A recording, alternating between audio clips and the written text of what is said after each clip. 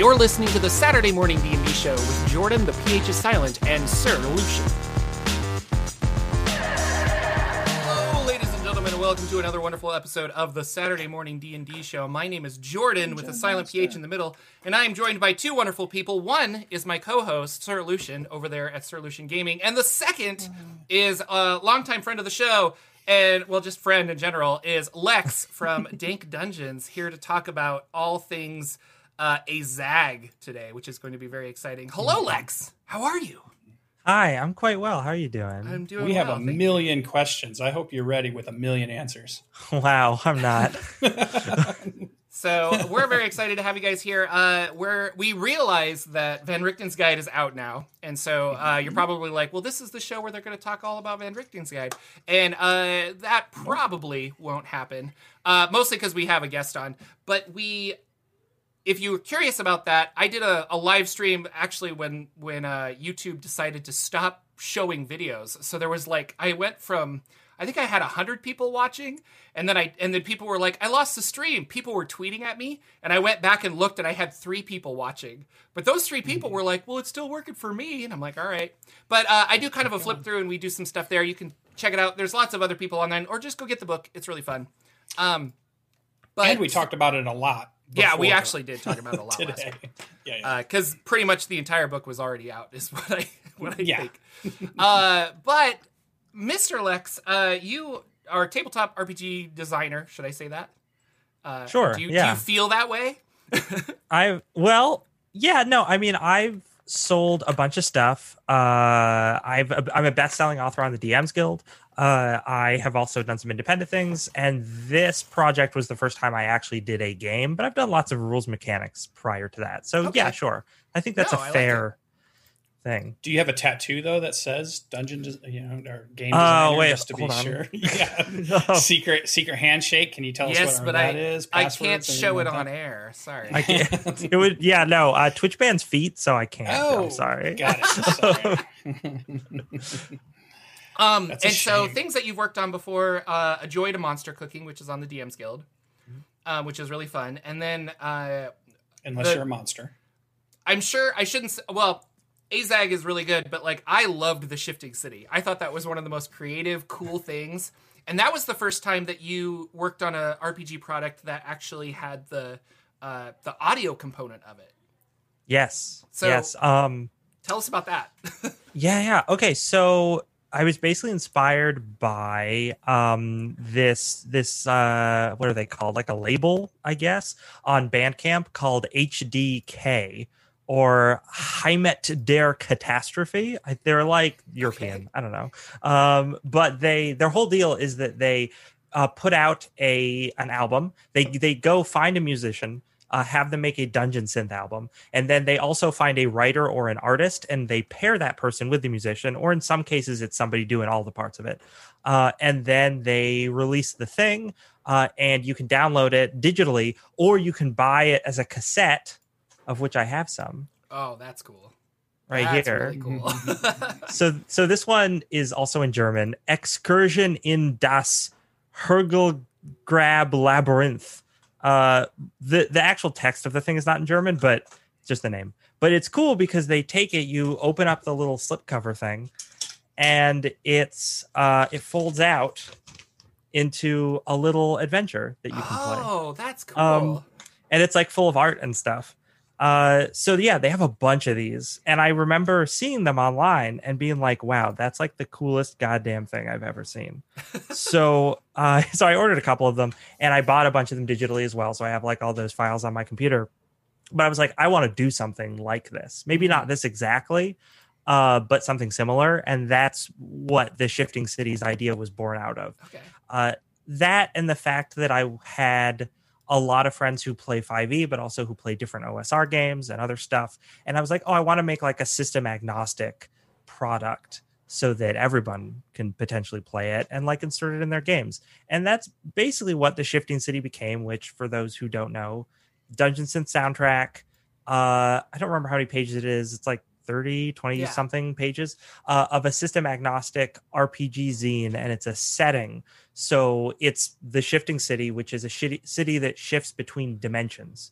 So you can plop it into whatever kind of fantasy game you're running. And it's just a city of like merchants and oligarchs and thieves guilds that are like constantly fighting each other for control. And the book gives a lot of information on how to generate a thieves guild or an oligarch, and also how to generate a thieves guild hideout in case you want to like try to explore it or like steal from them or something, and how to generate an oligarch mansion in case you want to, you know, steal from them or something. Yeah, and it's all system agnostic, so you can sort of throw it into any RPG. It's just very goofy and odd, I think. Like a lot of the generative options are things like, oh, the oligarch's place has I always forget what the options are, has like slimes that serve as their maid staff, because slimes like eat refuse in dungeon places, so they're tamed by these rich people to like eat all their trash and stuff and clean their mansions. Yeah, all the dust in here. And we all wish that we had a cube to just go around the house. My cleaning cube. But yeah, the fantasy Roomba. But we should build Roomba outfits, and one of them can be a little gelatinous cube that sits on top of the Roomba. Oh, that would be great. Funko Pop, get on it. There you go. Come on. That's money right there. Yeah, and like the thieves guilds include things like the main room where they discuss their stuff is like a bubble of air sitting at the bottom of like a gigantic shark tank or something, like deep underground in their thieves hideout. So yeah, it's like goofy high magic stuff like that, but super fun, because I guess I love that as a dungeon master, and this would definitely be for somebody who wants to run a game. It's system agnostic, but yeah. And so you're running something, you're like, oh, I want to put this in there. But the idea that I could roll randomly many different times and like have a completely different adventure with these guys as opposed to my other group, and they're like, yeah, you're going to go here. It's not just a linear adventure. Like you're just kind of creating it and having fun and running around this city that you built, which is cool. Yeah. And one of the things I was really worried about when I was making it is that the tables would be too complicated. Like people would have too hard a time using them. So then I also used them to generate an adventure, a heist adventure. And then that's at the end of the book. So you can play through it as it is meant to be done. And hopefully get a better idea by example of like how everything works. But yeah, and all the music is, like I said, it's dungeon synth. It's a little synth wavy because I listen to a lot of that. So it has a lot of influence on my work. But it's like every chapter of the book has a song associated with it. And they're just instrumental, and they're meant to kind of like set the mood. So as you're reading the book, you can listen to it and like get an idea of like the flavor of the place and the things that are happening and the kind of vibe you should try and go with when you run the setting. That's cool. And then jumping forward, you created a whole tabletop RPG game. That's like a big jump, isn't it? Like, it was. It was so much work. Yeah. No, it was. Yeah, I really wanted to do it, and I was like, I'll take the fighting fantasy or advanced fighting fantasy system, which was made in the 80s by Steve Jackson and Ian Livingston, originally for their adventure game books like Warlock of Firetop Mountain. I'll take that system and I'll look at the book from 89 in which they actually fleshed it out as like an RPG, and I'll just hack that. And it'll be easy because I'm just hacking a system that exists. That's like really straightforward. And in certain ways, I guess it was easier than making something you from have scratch. A base, I guess, so that's kind of nice. But man, it was. I think my original, like, we started it in like November or early December, I think, and my original deadline was like, oh, I'll have this done by like the end of February. It'll be great. It'll be fine. And then it didn't actually come out until like the beginning of May. Yeah, that's still a good timeline in my opinion. But yeah, because it's a lot. Why? So for those who don't know, Fighting Fantasy, correct? Mm-hmm. Yep. Fighting Fantasy was a kind of a choose your own adventure RPG where you'd like read a book but roll dice to like, and then your character could finish that book, that adventure, and then you could have a character go to a different book. Yeah. So yeah, it was a choose your own adventure, but dice determine like what path you're taking, basically. So And then they fleshed it out into a full game. It wasn't just this, like you said. But why fighting fantasy? Like when you were talking about it, like, or why use that as the basis? So was it something you were interested in, or I was curious? I was interested in it. I think I had read or I had heard about Troika, which does the same thing. It takes the fighting fantasy engine and makes a game out of it. And I had been reading that, and I hadn't realized it was based off an old game system. And then I looked into that and I was like, oh yeah, this old game system is great because it's very straightforward, but it's also like very flexible. So it's like a 2d6 system. It's not like Powered by the Apocalypse, the more modern 2d6 system, right? In that it does have binary fail states. So you either succeed or you fail. But it is basically just rolling 2d6 and either doing an opposed roll where someone else, like a monster or something, is rolling 2d6 and you're adding a bonus and they're adding a bonus. You're trying to see who gets a higher roll. Or you're doing a saving throw or like a skill check equivalent where there is a set DC that, is between 1 and 12. And you're rolling 2d6 and trying to get under that. And yeah, I just was like, wow, it's so simple and elegant and really stands the test of time in a way that a lot of games don't. Like, I love a lot of the old TSR stuff. I love a lot of the Palladium games for almost only aesthetic reasons at this point, because a lot of those rules don't hold up at all. Like, they're very clumsy in terms of modern game design. But Fighting Fantasy, the 1989 book, I was reading through it and I'm like, there's some stuff I would change in here, but a lot of the core mechanics, like, super solid and very much would work today. So, I mean, that's the same thing Daniel Sell was thinking when he made Troika, but who am I to argue, right? You designed a game. That's who you are to argue now. Yeah, now I guess. So somebody who's thinking about buying, what's the clientele? What's the perfect customer for this game at this point? Because we know, tabletop role-playing game can fit a lot of genre, can fit a lot of tastes. A lot of different people can like certain ones and not maybe like other ones. Who do you think is your perfect customer for this? So I think it's someone who really wants a stripped down system where they can like interpret things in different ways. Maybe you want to get away from games that are crunchier, right? But you still want to have a little bit of that crunch. Like, one of the things I put into this game was I kept the core mechanic, which is very straightforward. And then a lot of the abilities and things that you could get and a lot of the item traits and stuff are like little subsystems that you're essentially like plugging into the main mechanics. Actually not too dissimilar to the way 5e approaches class archetypes, really, but a lot simpler. And yeah, just this idea that you can be like, oh, the base game is very simple and you can learn that very, very quickly and very, very easily. And then depending on how you want to spec your character, you can make it more complex in whatever direction you want to go in. So I think if that's something you appreciate in games, then this is definitely the kind of game for you.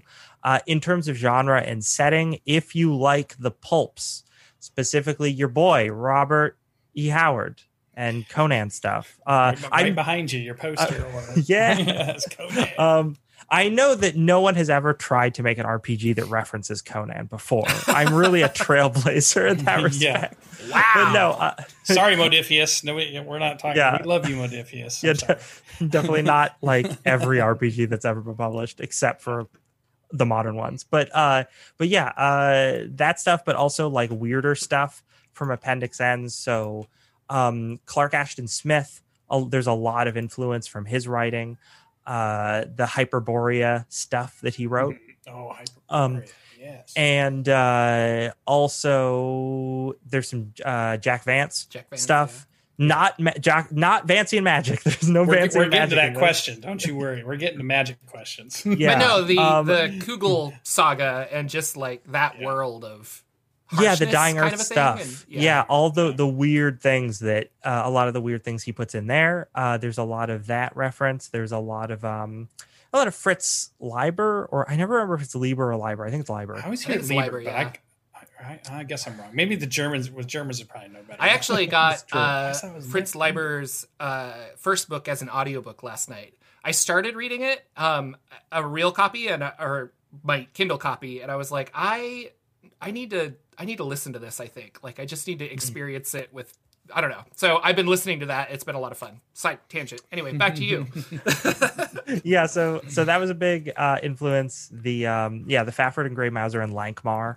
There's basically a city in my setting that's a riff on Lankmar. A lot of the ideas from Lankmar, and Lovecraft, but specifically Lovecraft's dream cycle stuff, which is very weird and interesting. Basically, if you've ever tried to read The Dream Quest of Unknown Kadath, which I don't know if I'd recommend it, it's really a slog. But that entire story is basically just a setting document. It's not really a story. It's just here are the Dreamlands, and we're going to go through all of them and tell you, and describe them in excruciating detail. Yeah, kind of like the Divine Comedy in a way, where it's it is a little bit like that. Yeah. Yes. It's a story, but it really is just and now my tour guide's going to take me to this level of hell. And so a travelogue. It is very much a travelogue.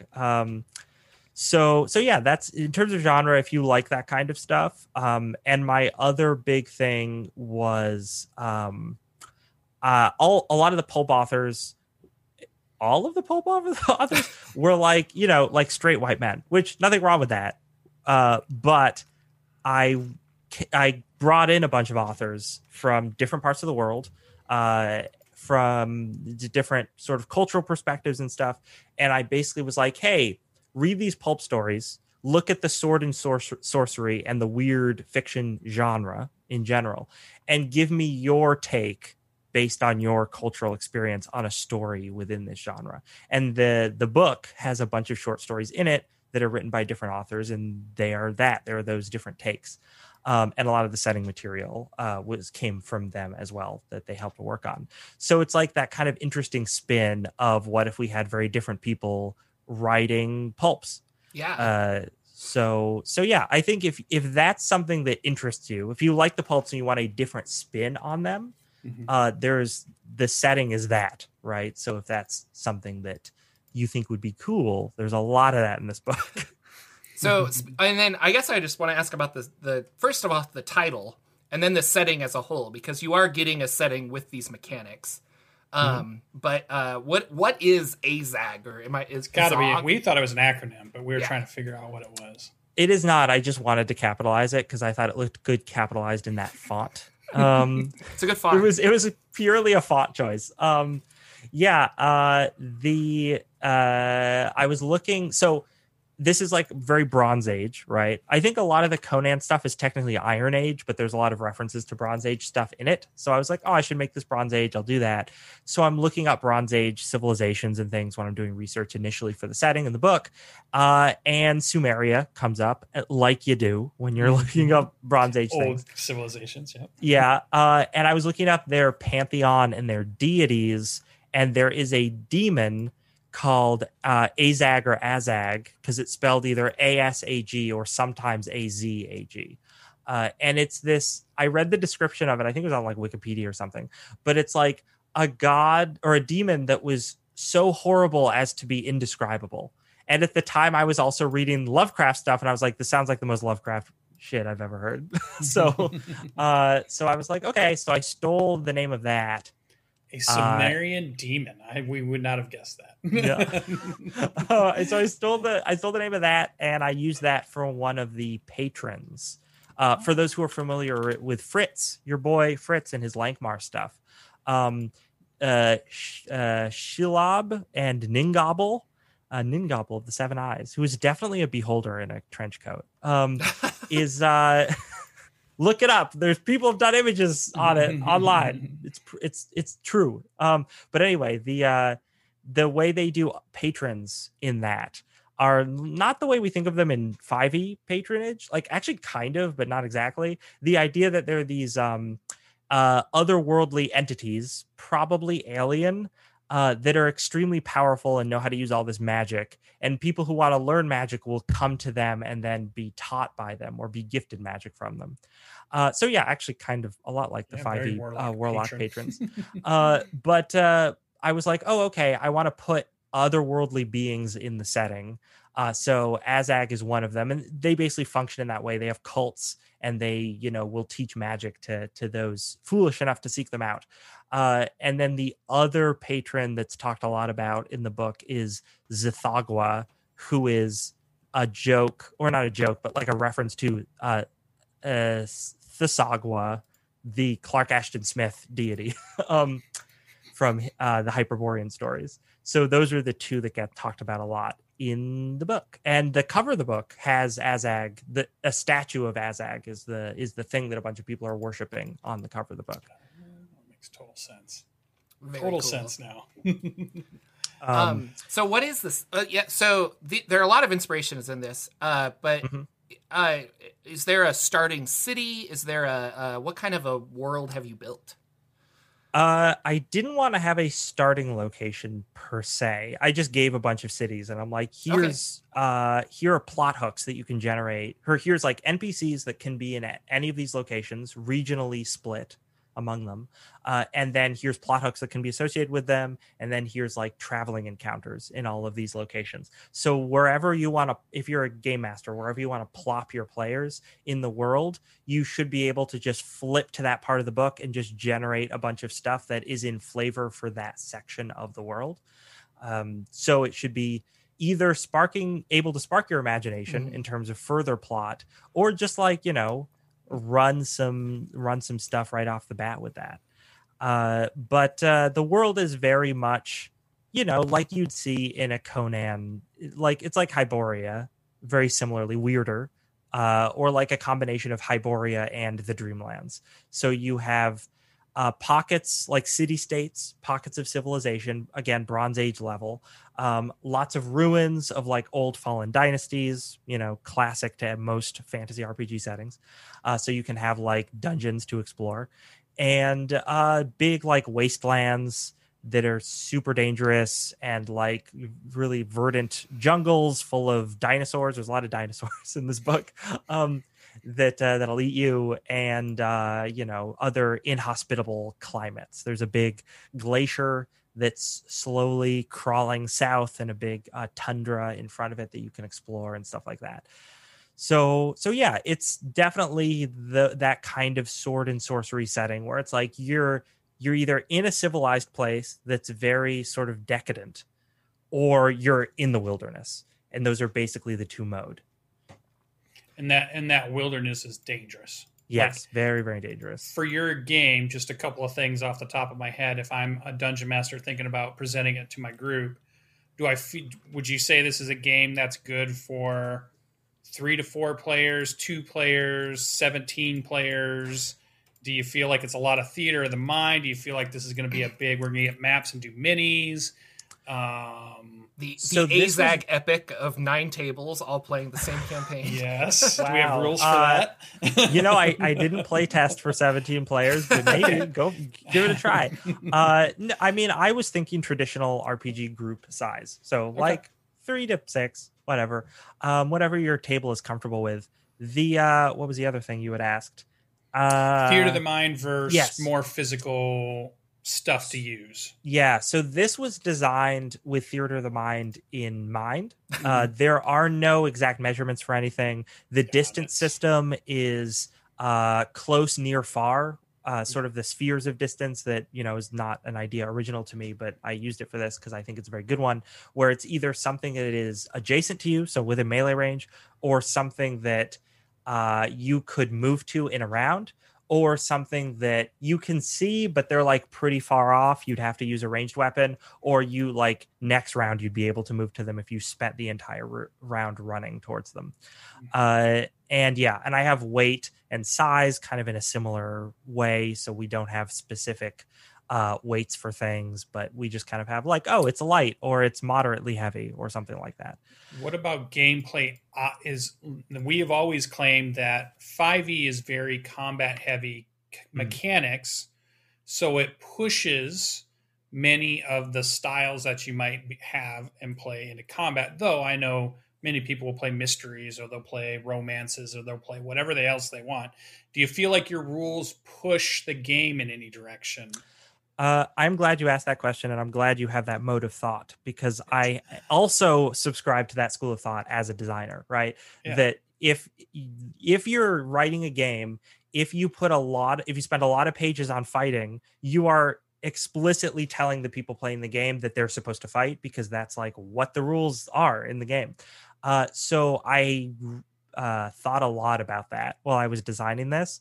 So if you flip through the book, the combat section is one page, but then social encounters is the exact same amount. It's also a full page. And there are rules I made for that. So combat is like, it's simpler than like 5e, right? It's pretty boiled down. You're basically getting in there. It's the top of the round. Say what you want to do. Everyone acts depending on the action that they're taking, and certain actions just take longer than others, like casting a spell takes longer than firing an arrow or whatever. So then you get initiative order implicitly by just the people saying what they're doing. And then you're basically either just making a roll where you're trying to get under a DC, like I was talking about earlier with the 2d6 system, or you're doing an opposed roll. And that's pretty much it in terms of core mechanic for that. And if you're getting into a social encounter, I created a whole system that is based off of gambling. Basically, you're determining what your enemies or your opponent's disposition is. This is something that I sort of stole from Daniel Sells Troika, where he has this thing called mean, where it's a D6 list associated with every monster, and it's like they're different modes of thinking.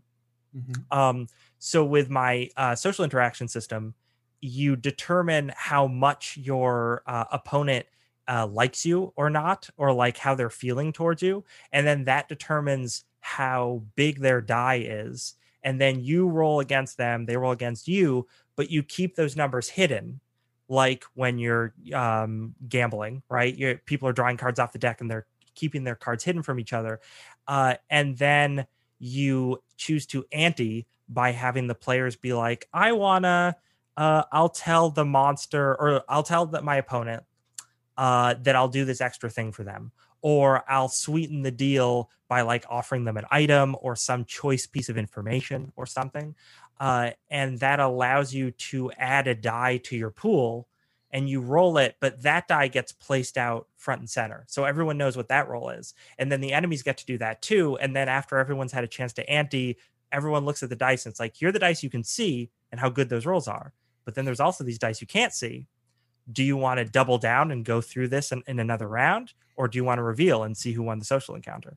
It was very good. Like, the playtesting was extremely positive. I was really happy about it. And it's very different from the way combat works, but it's still a very deep and satisfying system. Very cool. Kind of reminds me of like Liar's Dice, I think, when I played it during the playtest. Where you have like hidden numbers and you're trying to feel out the room, and then but you've added on this extra thing where I can be like, hey, what if because specifically the adventure that I played when we play tested was I think we were trying to get into a building and there was a bouncer, and it was like, what if I sweeten the deal with like 5 gold, and then it's like, oh, okay. And so we were going through that scenario, and it was kind of fun. So yeah. Well, I shouldn't say kind of fun. It was fun. It was interesting and new to me. So, yeah, I was really happy. That kind of pushes you one way or the other is how tough or how weak the character is. So if you look at an OSR game, everything's dangerous. You lose characters. That's why you have a handful of them. Versus D&D, you have a superhero who more than likely takes a miracle to knock those guys down for the most part, although obviously we've heard of some TPKs and they're out there. I've lost some characters, but it's hard, or you have to do something terrible to get it happen. Where do you think you sit in the scale with AZAG as far as the world being lethality towards the players and the characters they're playing? The way I tried to do it was I tried to make it like a seesaw. One of the things I told to players is that this is a very resource heavy game, because like we'll talk about Magic earlier, but the way Magic works, you spend hit points to cast spells basically. Yes. And you also have a stat called luck. Basically, Fighting Fantasy has 3 stats: skill, stamina, and luck.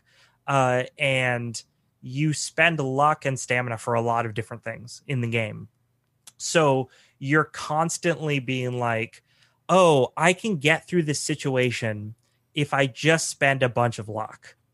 But that means the next time I run into the situation, it's going to be way harder because I don't have that resource to spend.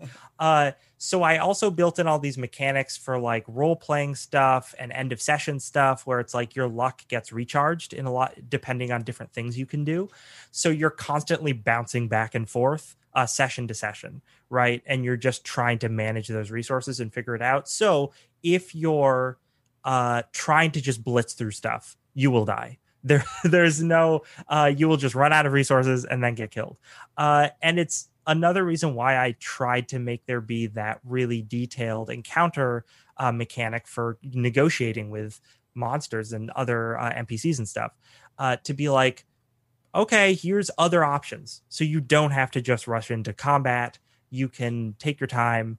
And all the monsters, even the mindless ones, or the animal intelligence ones. Like I said, there's a lot of dinosaurs in this game. They all also have disposition charts that are mostly things like, evasive, hungry, like territorial, stuff like that.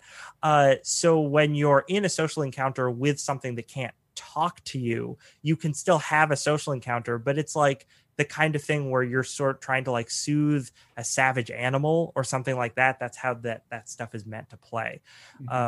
So you can do stuff like that and avoid fighting things by just being like, I'm going to give this dinosaur, meat, or try to, convince it in some way that there's like easier prey somewhere else. And that's all kind of wrapped up in the social encounter stuff, and you can avoid getting eaten. So you could easily have I stumble upon a dinosaur, and your group could be like, I want to attack it. And then that one person's like, whoa. Like, what if we just throw some food over there? And then they're like, oh, that sounds like a good idea. And then all of a sudden you've changed that combat into a social encounter. And then everybody they contribute to that social encounter. It's not like I'm the bard and I roll persuasion and now the social encounter's done. Like everybody has a piece to it, which is kind of cool. Yeah, that's how the anti-system is supposed to work, where you come up with your narrative thing that you're doing, and that gives you dice to add to the pool, and that's how you contribute.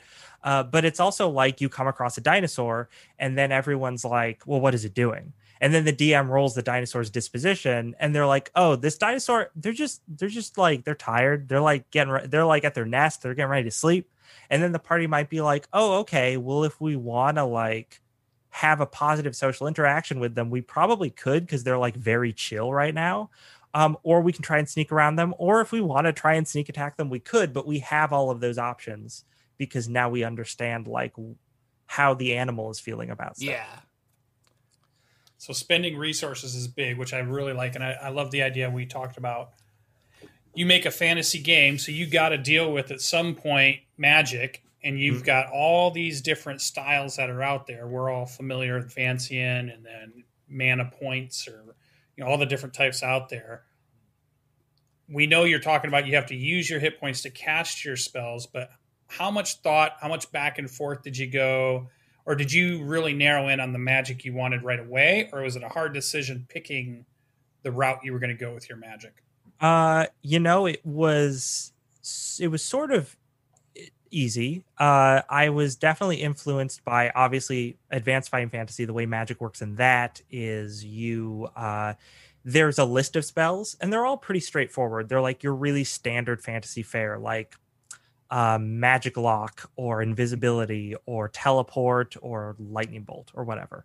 And they're separated into categories that are basically levels. And each level has a different stamina cost associated with it. And the higher the level it is, the higher the stamina cost is. So that all makes sense. And I was looking at that system and I'm like, that's not bad. But I wanted more flexibility with it. Because in this game, you roll to cast instead of just saying, I cast the spell and it's cast. Which is great because it opens up the possibility for fumbling your spell, for critical failures on your spell, which introduces the options for magical mishaps, which are really fun. And all sorts of crazy stuff can happen there. And I love that. That's like Jordan, I'm a big fan of Dungeon Crawl Classics and the roll to cast system in that and all the crazy things that introduces in terms of spell failure. So, and also spell success in terms of getting better spells.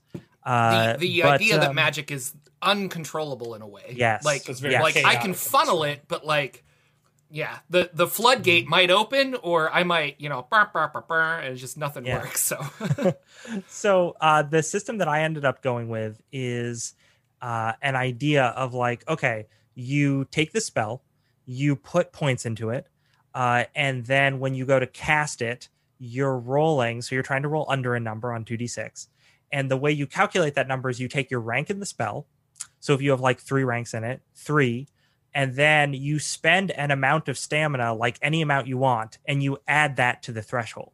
So you could be like, I really don't want to screw up casting this spell, so I'm going to add 9 points of stamina. I'm going to spend 9 stamina and add that to my 3 and have 12, and then I won't fail at casting the spell, which is totally legitimate, but everyone only has a max of 24 hit points in this game.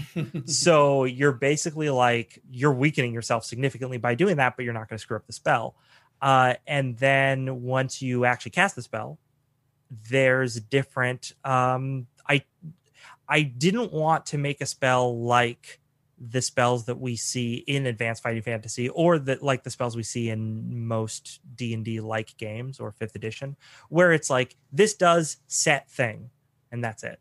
I wanted the magic to be way more flexible, and like once you've successfully cast it, you can choose to do different stuff with it. And probably the best example of this is the Command Elements spell, which is the idea of the spell is you command like an element, like fire, water, air, earth, by touching it or getting close to it. In the case of fire, because you don't want to touch that. And then you cast the spell, and you can now control what that element does. So you can be like, I'm going to make this fire brighter so I can light a torch, right? And make it easier to see. Or I'm going to make this fire leap from this brazier at an enemy and deal them damage. And, if it's stone, it's like, this stone door, we're trying to break it down. I'm going to use this spell to make the stone softer so that we can beat down the door easier. And then there's all sorts of other options. There's like a bullet pointed list in that spell that's like, you can also go even further with it and have it do a bigger effect. Like you can make an elemental, or you can make like a fireball, essentially like a big burst over a certain radius. But then if you do that, you also have to choose a drawback to whatever you're doing, which are things like it takes a really long time for the spell's effects to go off, or the spell might affect unintended targets. So just trying to like cram as much different possibilities into each spell as I could in the game. So you can only choose. So if you only choose a spell or 2, you still have a lot of things you can do with your magic. Because there's bullet points underneath the spell, and depending on how well you do, you'll be able to do some things with that. Well, interesting. Yeah, I mean, it's more that like depending on how well you know the spell, I think for that specific one, I think the way I have it written, because all of them are like a little different, but I think the way I have that one written is like you can choose positive effects equal to your rank, and then you have to choose one negative effect. But yeah. So what is a rank in a spell? Like that's just how many points you put into it. So when you create your level character or something, maybe we should talk about leveling or. Yeah, I'll talk about character creation and leveling real quick because it is very straightforward. But like I said, there's 3 stats. Skill, which is 1d3 plus 3 on character creation. Stamina, which is 2d6 plus 12 on character creation. And luck, which is 1d6 plus 6. And that skill point, when you want to learn your abilities, so either things like sword fighting or like a spell or something like that, you basically have a number of points equal to your skill to put into that stuff. And you just distribute them however you want. So you can be like, I'll put 3 points into the spell, and now that's my rank in it, and that's how that affects how good I am at casting it. And when you're leveling up, there's a system which I ripped off of Elder Scrolls, because some of this is video game references. There's a lot of Diablo references in this too. But the idea in Elder Scrolls that the more you use an ability, the better you get at it, right? And I always was very taken with that. So I wanted to try and mechanize that in a tabletop RPG. And the way I did that was whenever you use an ability, you put a tally mark underneath it on your character sheet. And then when you're between adventures, you can roll 1d6 per each ability. And if you get under the tally mark total, you get to increase its rank by 1. Okay. That's super awesome, because you just described something I struggled with a little bit, thinking about what we never have in tabletop RPGs, but we do have in electronic role-playing games, is exactly what you just described. The more I swing my sword, the better I get at it. But how am I going to track the number of times I swung my sword successfully? In the game, the AI does that. The computer does that. So it makes sense when you're playing Final Fantasy that eventually you get to rank 97 in longsword or whatever thing you're doing. But we could never really do that in tabletop RPG, because how would you keep track of all of that stuff that's going on? But that's kind of at least a cool halfway point that you could attempt to do it. You know, not simulated exactly, but pretty close to it. So yeah, you do that with weapon ranks and not just spell ranks, because spells are very specific. But it'd be cool if you could do it with weapons and stuff too. Yeah, no, totally. That's how it works. There's all abilities you put ranks into the same way, essentially. So whenever you use anything, so whenever you swing a sword at something, you get to put a tally mark next to it.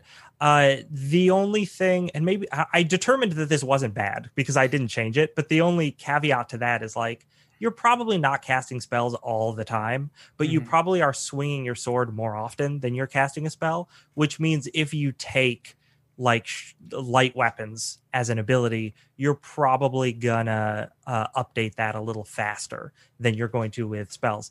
I want to mention some stuff from YouTube chat here that I've been looking at. They mentioned benders from Avatar, which was not intentional when I was writing that spell, but literally like everyone else on the project pointed that out to me. And I'm like, okay, I guess that's what it is. But it is like that. As someone who's never watched Avatar, The Last Airbender, I don't actually know. Again, not intentional, but yes, I did remake that basically.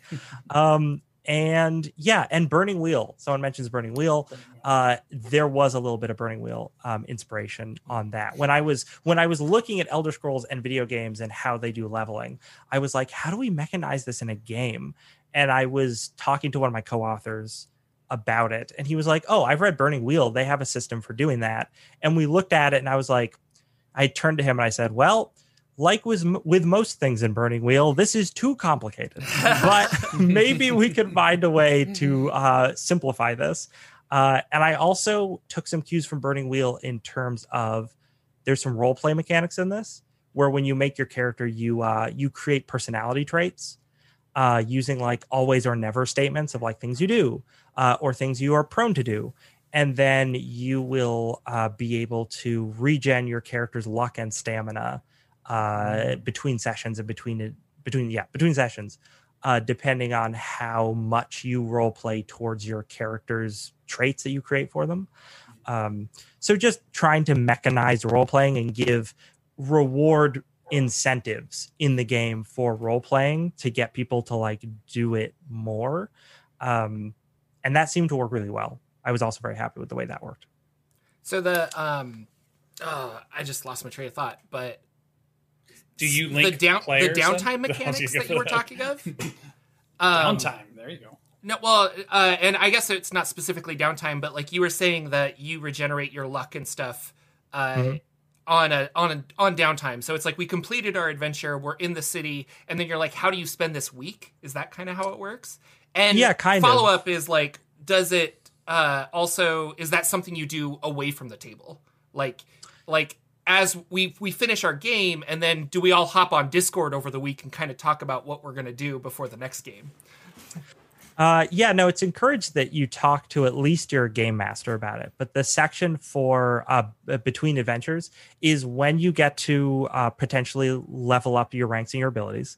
But also there's a whole section that's like, do you want to change traits based on what happened in the previous adventure? Do you think your character is different now in some kind of way? So you can change those.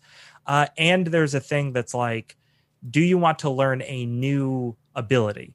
And the idea is that if you're going to learn a new ability, that's going to be a narrative thing that happens between adventures. So you tell your DM, like, I want to learn this spell because, like, on the adventure, I don't know, I found a spell book or something, or we like beat up this wizard that could cast the spell, and I was like intrigued by their magical abilities. Mm-hmm. So I want to learn this spell. And then there's a pretty short system in place for like the GM rolls on a table, and that determines what the price you paid for learning this new ability was. And there are things like, oh, you learned like forbidden knowledge that no one wanted you to have, so you're cursed, and now your luck is like permanently lower. Or like you learned, you went to someone and they taught you this thing, and you are now in their debt. So at some point during the next adventure, this NPC or like an NPC is supposed to show up and be like, hey, you know, you owe me for this thing. So if you want to do this thing, you want to do this job for me? The classic thing is like, I learned, you know, backstab or stealth from a thieves guild, and now you're indebted to this thieves guild. And the next adventure, they're going to like have to come up in some way. Okay. So trying to marry the narrative with the mechanical in some interesting ways there. That was my goal, but that's how that works. I like it. I am, for those of you on YouTube, I'm going to cover up my face with the PDF here because I just wanted to show the actual like cover so people could see it, but because I think it's really cool. But yeah. Sorry, Lucian, I think I interrupted you, but you had a question. No, that's okay. I was going to try to fill in until you figured your thought out, but yeah.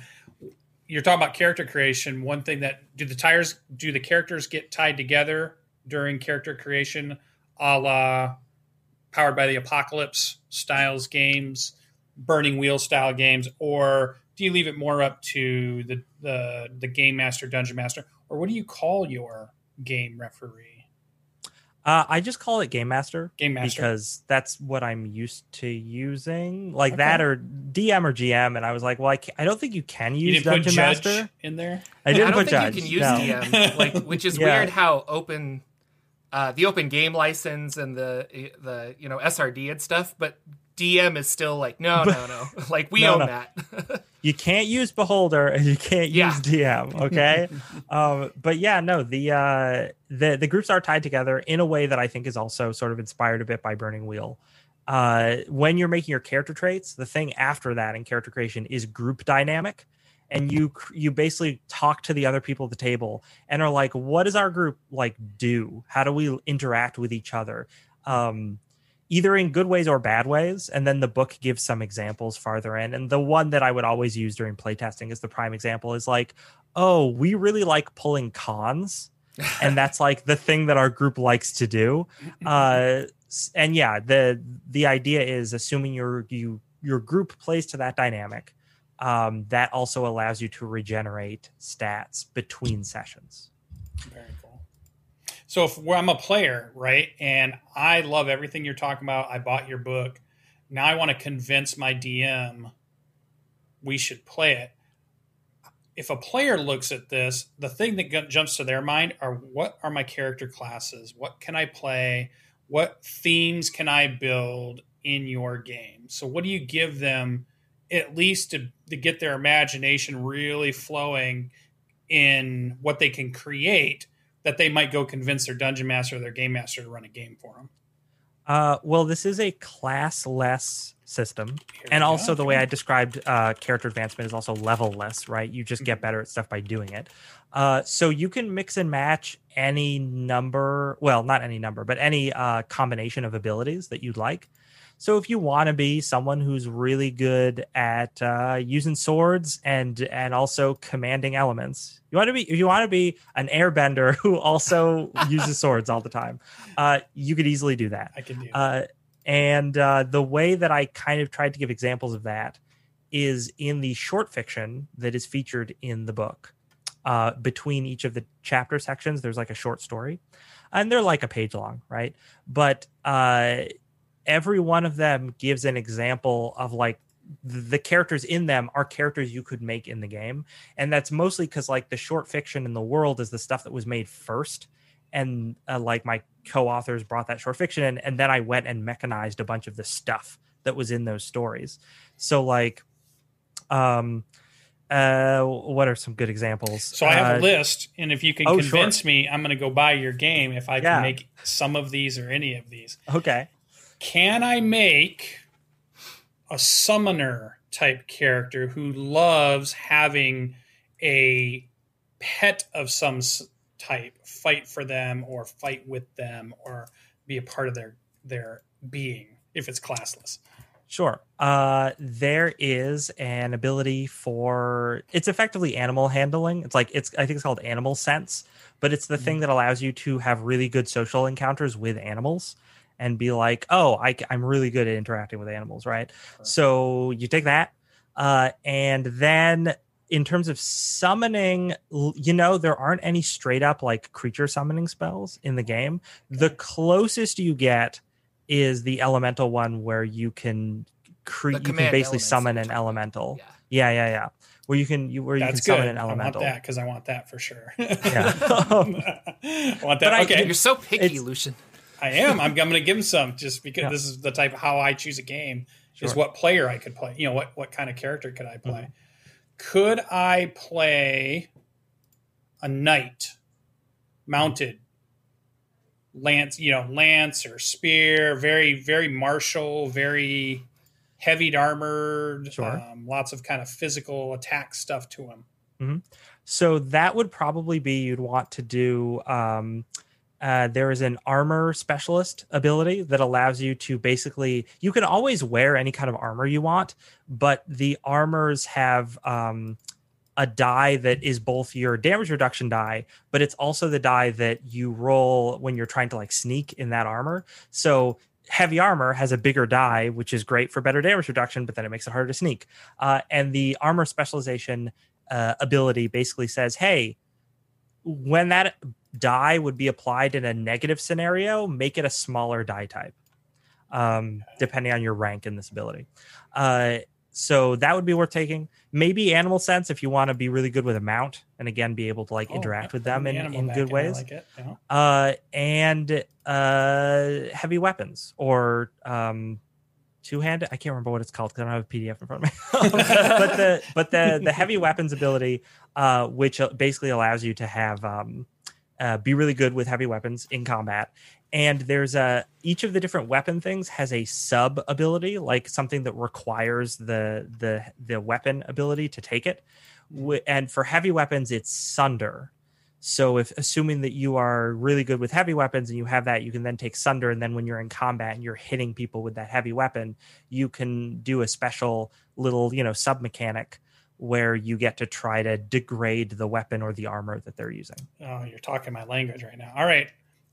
Every good game, can I make a good ranger, a good Legolas kind of template, sharp shooting, long range bow user, crossbow user, magical cool thing user that shoots from long range, ranger type person? For sure. I mean, there's obviously ranged weapons as an ability. The sub thing of that, the specialization, is called shot. So when you want to make a precise shot, you will like want to shoot someone in the eye, there's like a mechanic in the combat section that says like, oh, this is how your roll is more difficult when you want to do a special attack like that. The thing for archery or ranged weapons, called shot is like, hey, this is when you try and do this, it's easier because you have taken this ability. So there's that. There is an ability called wayfinding, which is whenever you are traveling through an area, there's a whole system for traveling that's gives you all these different encounters and stuff. And when you're traveling through an area, you roll to see how like good or bad your encounter is. And if you have wayfinding, that roll is just, you get a bonus to it. So you can potentially avoid bad traveling scenarios when you are going through areas. And bonus points for a spell. There is a spell called Essence Siphon, which is worded in a very specifically vague way, which is you take life force from a living thing and transfer it to another living thing. So I think a lot of people would read that and be like, oh, it's like vampire touch, whatever. I can just drain life from a monster. But it says living thing. And in playtesting, I did encourage, like, grab a tree and just suck the life force out of it and heal yourself, or something else. Or if you're like, oh, if you're a ranger or a druid type character, if you're like, oh, nature is dying here, you can actually channel your own life force into it and heal nature with that spell. So you can kind of get around it. I was about to say, this one's the last one. Do you want a dark sun? Because this is how you get a dark sun. This is how you get a dark sun. Yes, exactly.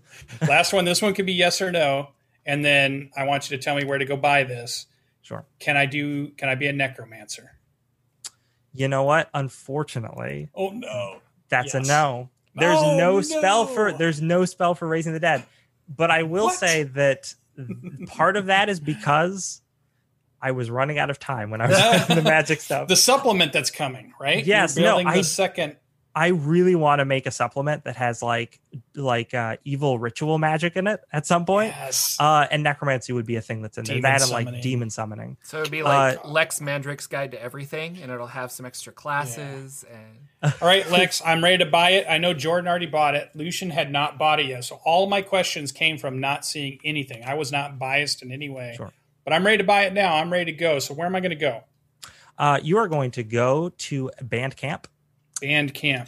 Never been there before. I can put it in our chat if you're interested here. So Bandcamp.com. Yeah. You're sending me crazy places. Okay. Yeah, and you can either search AZAG or you can search. Let's do AZAG. Let's see what happens. Yeah, or you could search Dank Dungeons if you wanted. So you're either searching for the album. It's the second one. So the first one comes up as Asgal because they're probably popular. Yeah. And then number 2 by Loot the Body, right?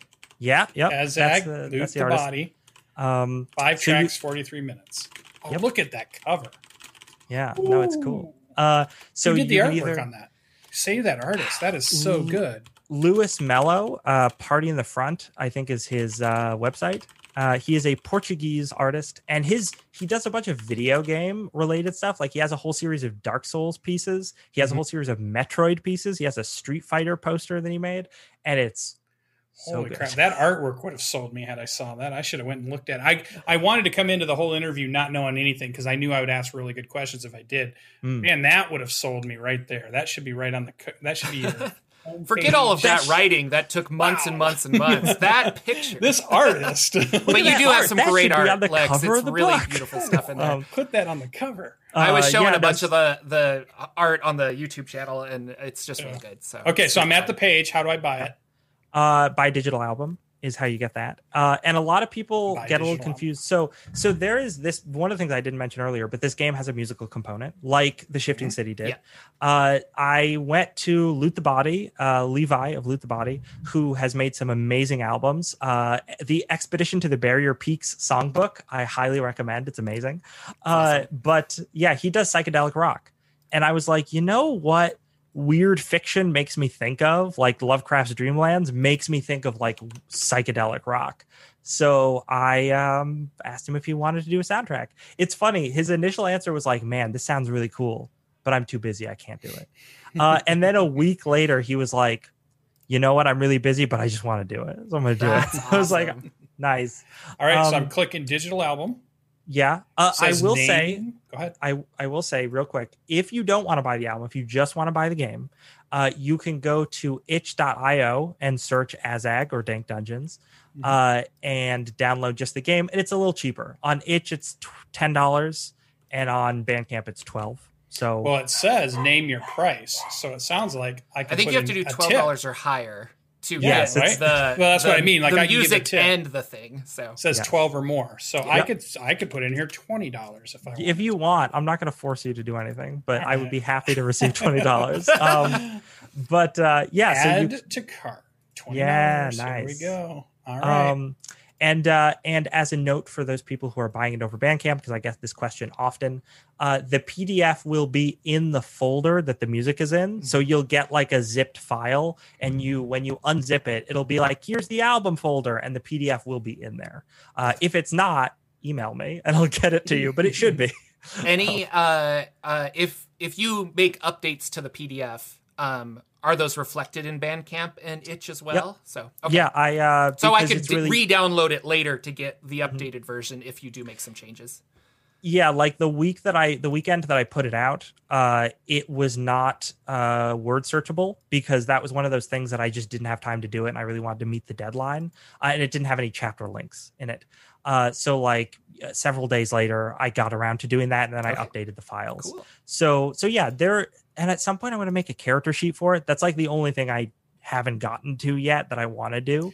Can they get print copies? Do you have a place to get printed out? So yes, that is the other question I've gotten a lot, which are there physical copies of this game? And the answer right now is no, unfortunately. There's no print on demand thing for Itch or Bandcamp, but I am looking into it. I'm trying to figure out whether I want to do a limited print run myself and put them up on those places, or if I want to contact a publisher and see if they will do a print run for me, and that is something I'm looking into, so we'll see. Yeah, I don't know. I actually don't know much about that, but I know like Drive-Thru RPG would do it. But you're hosting this on Itch, so I'm not really sure what the rules are there. I don't think Drive-Thru RPG cares if you publish it both places. I've actually been thinking of putting it up on print Drive-Thru. on demand, and I really like their print on demand products. So yeah, they're good. I've gotten a couple things from them they're pretty solid. But no, there is a I'm thinking of using it, like I said, doing it myself, going to my local copy shop because they do a good job with stuff, and I want to support the local business.